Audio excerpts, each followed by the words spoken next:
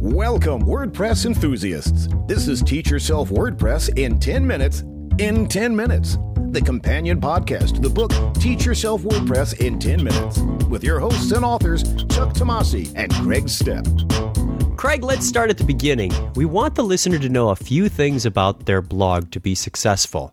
Our faithful listener, Charles Stell in Arkansas, is looking to start a WordPress blog.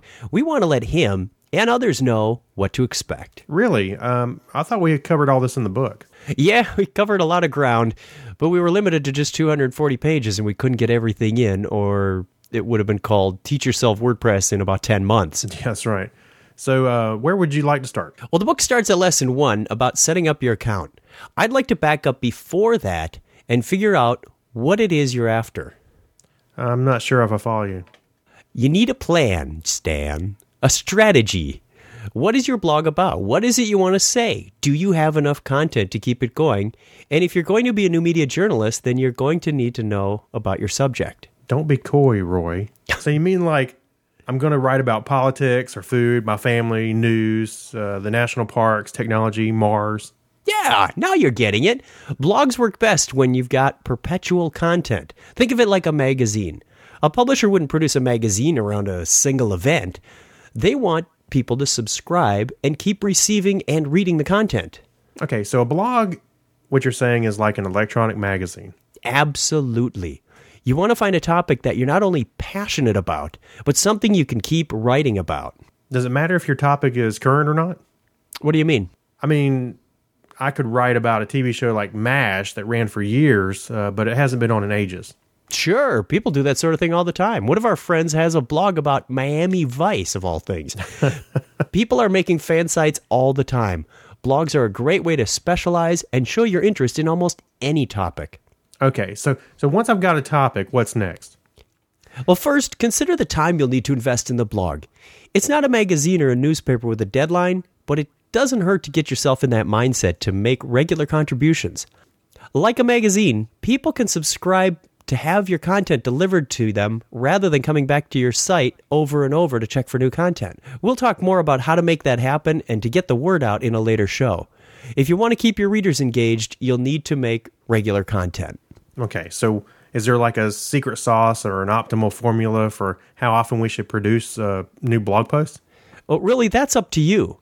Some of it is trial and error. Your blog is really your own.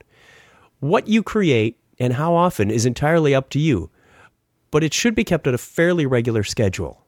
It doesn't have to take you hours and hours to compose. Don't make it seem like work, or you'll lose the interest and so will your readers. So if I start out with a daily blog, do I have to do something every day? You can change your schedule, but I wouldn't recommend changing it radically. Don't go from every day to once a month and then jump back to 3 times a week.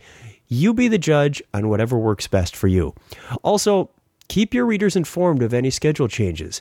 If you're doing a daily blog and you have to stop for a while due to personal reasons, let them know and they'll appreciate it. Okay, so now that we have some direction with content and schedule, where will our blog live? Well, that's up to you. There are a lot of free options and several that'll cost you a little money. The book is really divided into 2 sections. The first half is about the free hosted solution at WordPress.com. And the second is hosting it yourself when you download the free software from WordPress.org. The whole book can be read together, and there are parts in both halves that really do complement each other. So don't think of it as just 2 separate books glued together. The differences between WordPress.com and WordPress.org are mentioned in Chapter 1, so we won't get all over that tonight. In a nutshell, WordPress.com takes away the effort of keeping the software up to date, but you are limited in what you can do with the formatting and a few other things. WordPress.org takes a little more effort to get started, but you can also insert advertising, choose from more themes, and so on. Of course, we walk you through all of this in the book. Okay, so it looks like there's some pre-planning to do before you start a blog.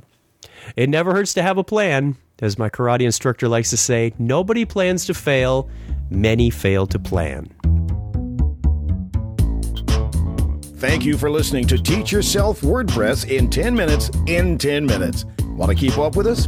Visit the website at chuckchat.com/WPIN10 or follow us on Twitter at WPIN10. If you're listening to this podcast on the website, consider subscribing and having it downloaded for you automatically for free. Find us in iTunes or use the links on the website to subscribe in your favorite podcatching client. If you need help subscribing, email us at WPIN10@chuckchat.com and we will help. Until the next time, press on. That wasn't even close to 10 minutes. That's going to come down to like 4. I got 6 here, and we screwed up a little bit. Well, yeah, 6 with all the flub ups.